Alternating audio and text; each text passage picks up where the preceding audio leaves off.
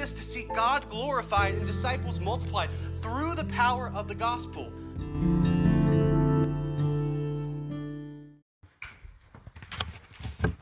Good morning. Today we will be exploring Psalm 4 and going over it generally. I hope everyone has had a good start to the morning, but if not, I hope that will change as we go over God's Word together and hear what He says in it. If you've turned to Psalm 4, read along with me. If not, then listen carefully to the Word. To the choir master with stringed instruments, a psalm of David. Answer me when I call, O God of my righteousness. You have given me relief when I was in distress. Be gracious to me and hear my prayer. O men, how long shall my honor be turned into shame? How long will you love vain words and seek after lies? Selah. But know that the Lord has set apart the godly for himself. The Lord hears when I call to him. Be angry and do not sin. Ponder in your own hearts on your beds and be silent. Selah. Offer right sacrifices and put your trust in the Lord. There are many who say, who will show us some good? Lift up the light of your face upon us, O Lord. You have put more joy in my heart than they have when their grain and wine abound. In peace I will both lie down and sleep, for you alone, O Lord, make me dwell in safety. Let's open the message this morning with prayer. Father God, as we explore your word, as we come to it, we pray that you would be the one that we learn more about today. Father, that you would remove any vestiges of myself and only that you would preach your straight truth through this crooked stick, Father.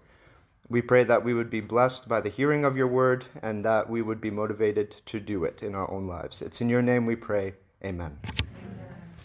Now, before we begin, the purpose of today's message isn't to fully explore every expression, every intricate word, or every single thought.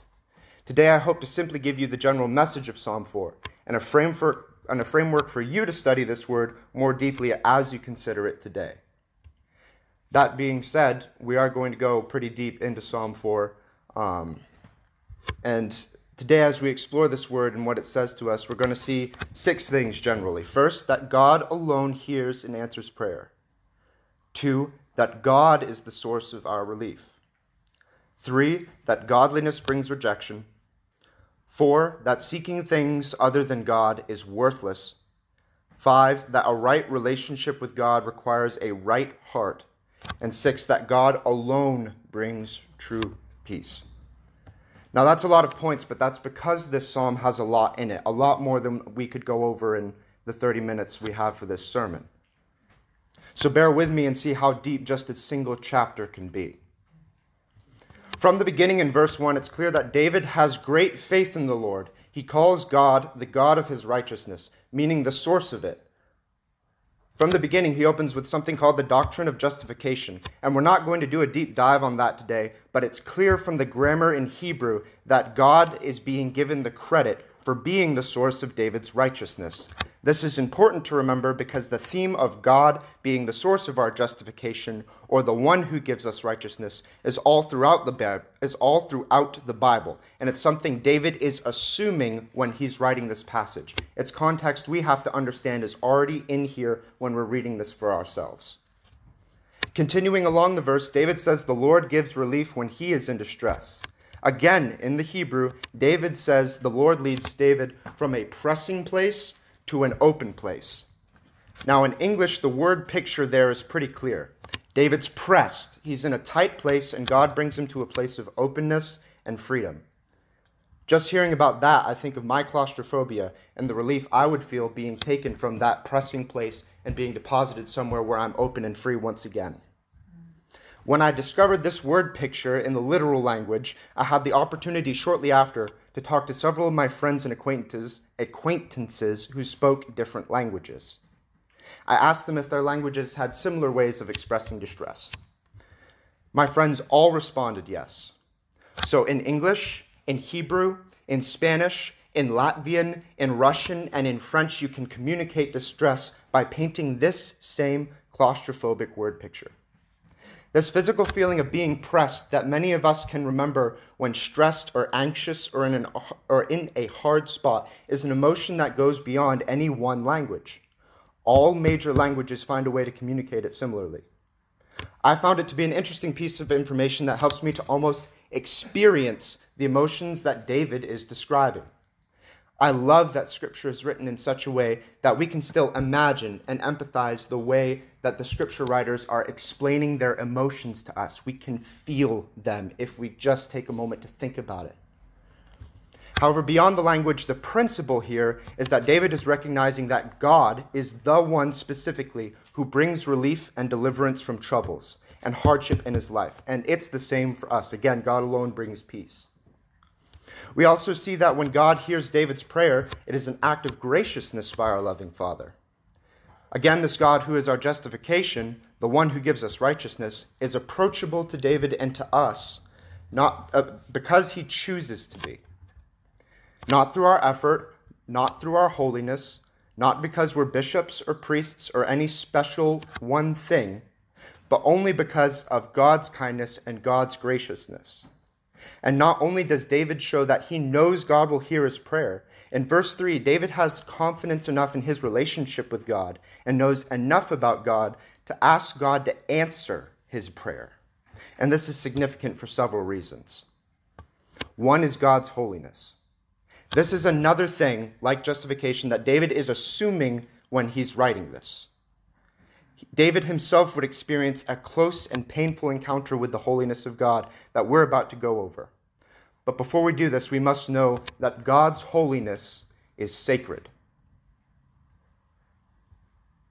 That's something we need to consider because very few things are considered sacred in our culture today. And we have a very poor understanding of what sacredness is. Divorces are incredibly high. Adultery is incredibly high. Abstinence before marriage is practically non-existent in the culture. And that's just one of the many things in which the culture says there is nothing sacred, there is nothing to be honored, do what you want. God's holiness is sacred, it cannot be trespassed upon. And if we can't accept that, then we can't even begin to understand it. In the Old Testament, God's holiness was unapproachable. And because of that perfection, sin could not be in its presence. For this reason, in 2 Samuel 6, verses 6 and 7, Uzzah is killed by God for trying to touch the Ark of the Covenant, which at the time housed the presence of God among Israel. Uzzah was killed for his ignorance and irreverence to the holiness of God. What was the irreverence he died for? 1 Chronicles 13, verse 10 says it was because Uzzah reached out to touch the Ark of the Lord to stop it from hitting the ground. That seems a bit extreme that God would kill a man who was trying to protect the cleanliness of his dwelling place from hitting dirt. Yet that view doesn't respect the reality of our condition. Again, God killed Uzzah not because he touched the ark, but because he was going to. Before his hand could touch the Lord's dwelling place, he was killed. Why? Because God is holy. Uzzah was a sinful man, and God cannot tolerate being in the presence of sin. A precedent for this is found in the law of Moses, which said that if something unclean touched you, or you touched something unclean, it would turn you from clean to unclean. God could not tolerate a man touching his dwelling place because God cannot be touched by sin. For God to become unclean isn't worth considering. It can't happen. He would no longer be God. Anything inconsistent with the nature or character of God has to be annihilated in his presence. Otherwise, he would not be perfectly holy. The dirt and mud that the ark would have fallen upon wasn't sinful, but Uzzah was. The Lord's ark can be dirty, but it cannot be unclean. David witnessed this. Uzzah was one of David's men. A real man David cared about, who God killed. 2 Samuel 6, verses 8 through 10 says, David was angry because the Lord attacked Uzzah. So he called that place Perez Uzzah, which remains its name to this very day. David was afraid of the Lord that day and said, "How will the ark of the Lord ever come to me?" So David was no longer willing to bring the ark of the Lord to be with him in the city of David. David left it in the house of Obed-Edom the Gittite. David hurt here. Thinking about people I've served God with, my friends and my family, I don't think I'd initially react any better, any different. But we must respect what it means to serve a holy God. and what it means for a holy God to say and do something. But it doesn't end there. In the following verses, David hears God blesses Obed-Edom for having the ark, and David joyfully retrieves the ark and brings it to Jerusalem. Uzzah is still dead, but David more deeply understands now what it means for Jerusalem to have the presence of God in it, and he rejoices for it. May God humble us enough to appreciate and love his holiness in our lives, like David, when we lose something because of it. Knowing this context, coming back to Psalm 4, this makes the fact that the Lord hears David's prayer all the more profound. Since a truly holy God requires that we die, that he wouldn't be ruined by us in our sinfulness and corruption, yet he makes himself approachable enough to us that we can speak to him. We can speak to this holy God. Going into verse 2, we see a transition. As God's holiness is infinite and high above our understanding, so our sin is corrupt and disgusting, and so far removed from him that it is impossible to even compare them. It can be easy to forget how terrible our sin is. We live in a sinful and corrupt world, and we're frequently exposed to sin in all forms all the time. We see it so often that it's easy to become numb to it. Yet Scripture in several passages paints at times gruesome, disgusting, and painful, vivid descriptions of what sin and idolatry is like to God. The most grotesque adultery, the most painful life and death imaginable. These things are used to describe sin. God is holy, and as high as his holiness is, so equally low down is sin. I bring this up because it's important to understand the weight and reality of sin and holiness to properly understand verse 2, and another reason why it's so significant that God hears David's prayer. O men, how long shall my honor be turned into shame? Verse 2, how long will you love vain words and seek after lies? Selah. Though David is a sinner, and we'll get back to that later, he is a follower of God. And the first part of this verse reveals that David has faced ridicule and opposition from people who oppose God, and by extension, David who serves God. David's honor, all the things that he does for godliness, his righteous deeds, and all the acclaim his God receives for these things are for nothing to the sons of man, because to them those things of God are considered shameful. For us, we see our values turned out to the street as the wider culture rejects our beliefs, and in some cases even tries to regulate us privately exercising what we believe. So in a sense, we can mourn with David that the very beliefs that give us life have also been turned into objects of scorn. That's point 3. Godliness brings rejection. Yet we must also be humble enough to see ourselves as one of the opponents of David, God's appointed. As we think about that, how often do we chase our own wants, our desires and idols? How often are we the sons of man that David describes? What is translated here as vain words in verse 2 is more literally translated as emptiness or meaninglessness, and lies is literally deception. Why would someone chase emptiness and deception? I'm glad you asked. Those things are summed up in the idea of idolatry. And there's more different kinds of idols than there are stars in the sky. For a personal example, last month I decided I would cut down on the amount of food I ate. I set a health and fitness goal for myself that I felt was consistent with the work and ministry I want to do this summer, and with my personal convictions of beating my body and bringing it under submission like the Apostle Paul says in 1 Corinthians 9. So the next day for lunch, I grabbed a plate of salad while the school served one of my favorite lunches for the last time this year, stromboli. Like a calzone, but better. Anyway, my desire to give up on my new health conviction was immediate and very powerful. And I spent the entire lunch feeling miserable, smelling this and seeing people enjoying this with the marinara sauce and the cheese. Anyway, I left as soon as I was done eating, and I speed eat that. I'm embarrassed to admit it, But I returned to my room and I struggled with missing out on that food for the next hour. I really, it brought me down. And through that process, I discovered that love of food is a stronghold of sin in my life that I never noticed until I decided to change to conform more to what the Bible said instead of what I naturally wanted. And the principle here is many things we hold as idols can be hidden from our minds, and often are due to habits that we never think through or change, and how easy it is to live with sin and never notice it. But what is an idol? Let's start with what it does and go from there. Now, what does an idol do? An idol does absolutely nothing.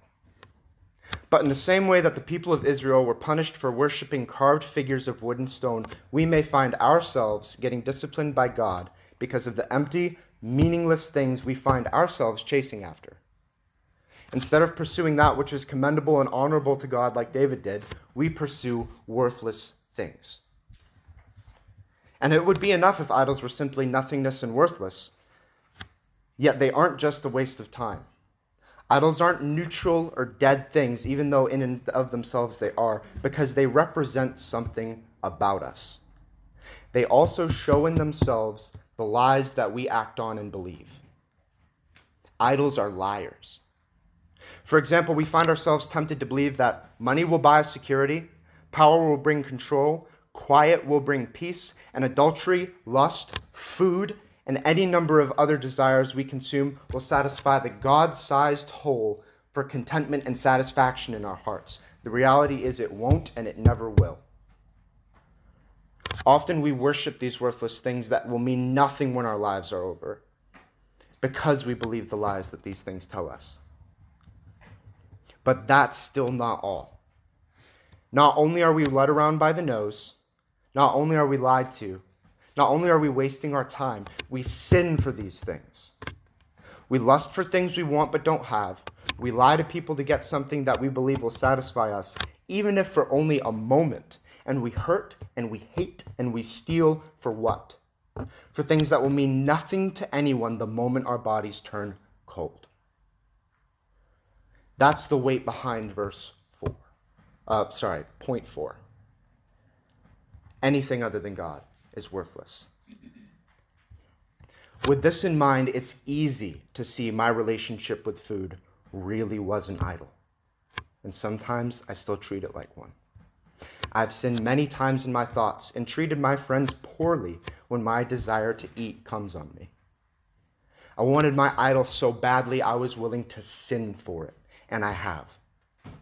That's what an idol does. It promises things it doesn't give, it contributes nothing, and it leads us to sin. Going on to verse 3. But know that the Lord has set apart the godly for himself. The Lord hears when I call to him. Again, God alone hears and answers prayer.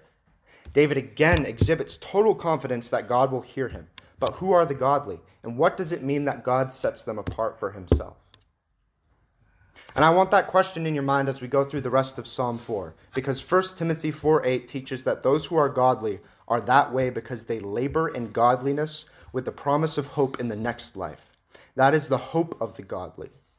Those who have the promise of eternal life for God, who have been set apart by God himself. Are you one of the godly? And are you sure? Now, continuing on, verse 4 starts confusingly, considering this line of thought so far. Be angry and do not sin. Now, for a moment, weren't we talking about God and man, godliness and sin? What is anger for? And isn't anger wrong itself? And how is it related to sin? Now, as an aside, different translations have different ideas of this verse, and where this Hebrew word occurs elsewhere in Scripture, it refers either to trembling in anger or trembling in fear.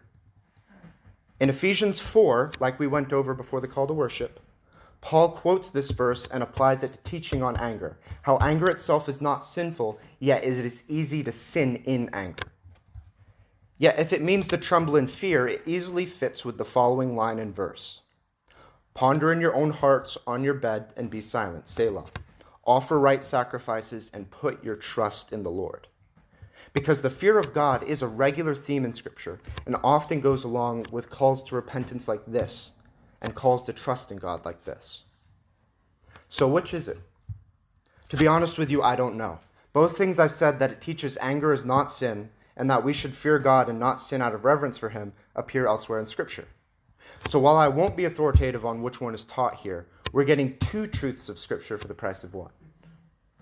But it's an opportunity for us to study it deeper for ourselves as well. Moving along into the next verse, what is being pondered in bed in silence? What's referred to there is deep meditative thought in silence. How can anyone examine something or think deeply without this? But what are we thinking on? To tremble and sin not. Now, broadly, we may say it teaches about the importance of deep thought in the life of a believer. And I believe we should think through our faith. But I also think this passage is more intentionally referring to thinking about the relationship between either anger and sin or between the fear of God and sin, again, depending on how you interpret verse 4. Both are profitable. Continuing along, right sacrifices. Well, aren't all sacrifices right? What's right about them? Well, wrong sacrifices are throughout prophecy. Hosea 6:6 teaches God would rather mercy than sacrifice. A sacrifice offered with the wrong heart means nothing to God. 1 Samuel 15:22 shows God always cared first for the heart of his people before sacrifice. We must be very careful that the service we offer God today has the right heart as well. And that's point 5. Finally, put your trust in God. 1 Samuel 15:22 again. But how can we trust God? What does it mean to put trust in him? It means to have faith. Because the definition of faith is to put your trust in something. So what kind of trust, what kind of faith are we putting in God? Well, the word goes on. There are many who say, "Who will show us some good? Lift up the light of your face upon us, O Lord." There are many looking for answers. Many who seek peace and safety in this life, who look for things they cannot find. Again, in idols, a peace that cannot come from lack of war, from quiet stillness, from meditation, from prosperity, or from health or family. But these many in verse 6 trust God. They are asking for the light of his face. They believe his attention and his blessing is the only thing that matters, that he alone is good, that he alone satisfies. This is the faith we're looking at. Verse 7 and 8, "You have put more joy in my heart than they have when their grain and wine abound. In peace I will both lie down and sleep, for you alone, O Lord, make me dwell in safety." For every one of us, our idols and the sins we do to pursue them make us violators of God's law. And that means God cannot tolerate our presence before him unless something changes. God will not give us that peace with him and cannot let us into a relationship with him as we are. Sin, holiness. So we need something or someone to make a way. David had several idols during his life as well, yet he continued to face God's discipline well. He turned back to God each time, which is part of why he has the confidence to declare himself one of the godly that the Lord sets apart to himself in verse 3. David was a firm believer and follower of God, and though he sinned many, many times, the Lord covered it. At that time, temporarily through the sacrifices of the law, but for us now, we are covered by trusting in Christ's sacrifice. As I mentioned previously, David was, at that time, the appointed king God put over Israel, a man after God's own heart and a servant that the Lord blessed again and again. As we saw, this kingly figure in Scripture calls the sons of men to stop following empty and deceitful things, and in the following verses 3 to 5, to do what is right and put their trust in God. This is interesting because it parallels many of the things that Jesus did in his time among us on earth. Jesus called Israel to repent and trust in God, to stop following pointless things, to love and do what is right, and to trust in himself as the appointed Messiah of God. By his blood, Christ also has a right to the throne of David. He is the King of the Jews, and he came not to do his will but the Father's. And as such, he is an appointed servant like David. Yet David called men to follow the law, to offer right sacrifices. But Christ fulfilled the law and became the final atoning sacrifice for us on the cross to wipe out our sins, and not ours only, but also for the sins of the whole world. So what remains then? Simply to trust in God. As Christ is also God and our Savior and the final and greatest appointed King of Israel, he mirrors David's call to trust God with a greater call, to trust in himself to take away our sins. For Jesus said, "No one can come to the Father except through me." This is because Christ's power as God and his sacrifice for us on the cross. The relief David expects back in verse 1, Jesus didn't receive. Why? Jesus never sinned, so there was no reason for God to withhold relief for Jesus' suffering. He didn't receive relief because Jesus took our sin upon him. And that holiness of God that led to Uzzah's death, it met its full requirement of justice in Jesus Christ. A good song called "In Christ Alone" puts it this way: "On that cross, as Jesus died, the wrath of God was satisfied. For every sin on him was laid. Here in the death of Christ I live. There is no other way." To any here who have not trusted in this superior Savior, I implore you to trust in him today for salvation, to put off the passing things of this life for a superior promise of the next, to enter into a relationship with God and experience a peace and enter into a rest nothing else in this world can give you. The only way to God is through Christ, and the only way to trust in Christ is to confess, meaning to admit that you personally are a sinner whose sin is wrong, whose sin justly leaves you in a totally broken relationship with a holy God who loves you. Then to repent, which means to turn away from sin, to go into a new direction, to give up sin, which you once pursued, and finally to believe in Christ's death that pays the penalty of our sin, to believe in his resurrection that gives him power over death and hell, and to believe he is the one and only Son of God, who is the one and only way to God and eternal life.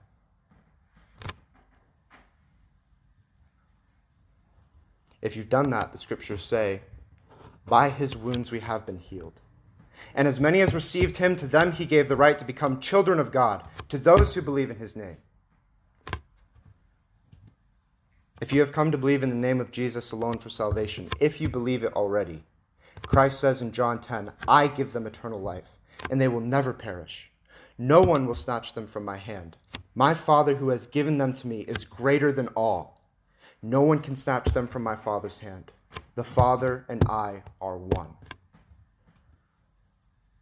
So if you believe in Christ, we have been made godly. We have been made righteous. We can have the same confidence David expresses in verse 3, that God has set us apart for himself. This holy God can have a restored relationship with us. We no longer have the barrier like Uzzah. We can have the peace that nothing else can give us, like in verses 7 and 8. We have an everlasting relationship with Christ. As we go out into another week, I'd encourage you to remember this truth in God's word in Philippians 1, verse 6. "And I am sure of this, that he who began a good work in you will bring it to completion at the day of Jesus Christ." And with this confidence we have born of our relationship with God, I want you to go out this week and do this. First, I want you to pray to God with confidence and faith in your relationship with him, given to you by the work of Christ. I want you to surrender something you've been trying to control and ask God for peace instead of trying to find it somewhere else.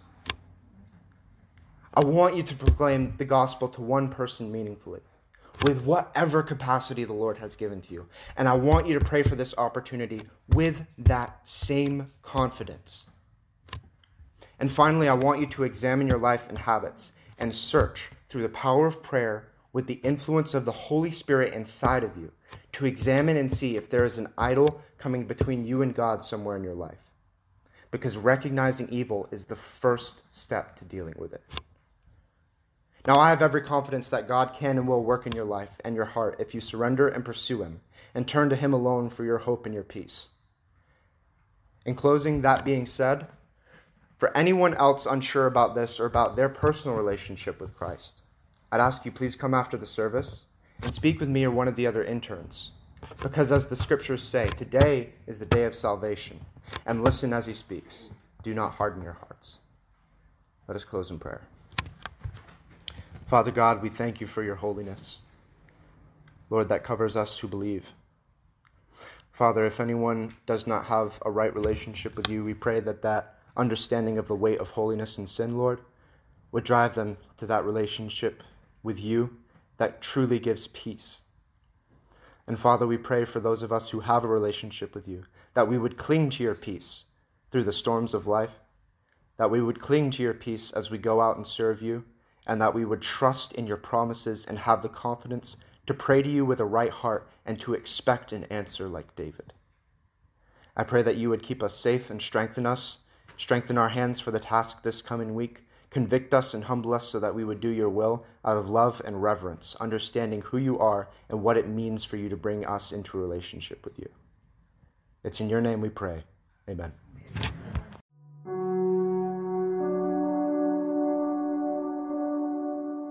Hi, Taylor Callan, pastor of Horicon Baptist Church. Thank you so much for listening to this sermon.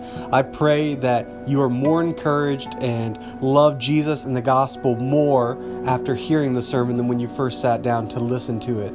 Know that our heart at this church is that this sermon would be an encouragement to you and would be a useful resource, but would in no way replace the pastor that God has called to shepherd you or the church that you're called to be a member of. With that being said, if you want more information about our church or want to hear more sermons, go to horiconbaptist.com.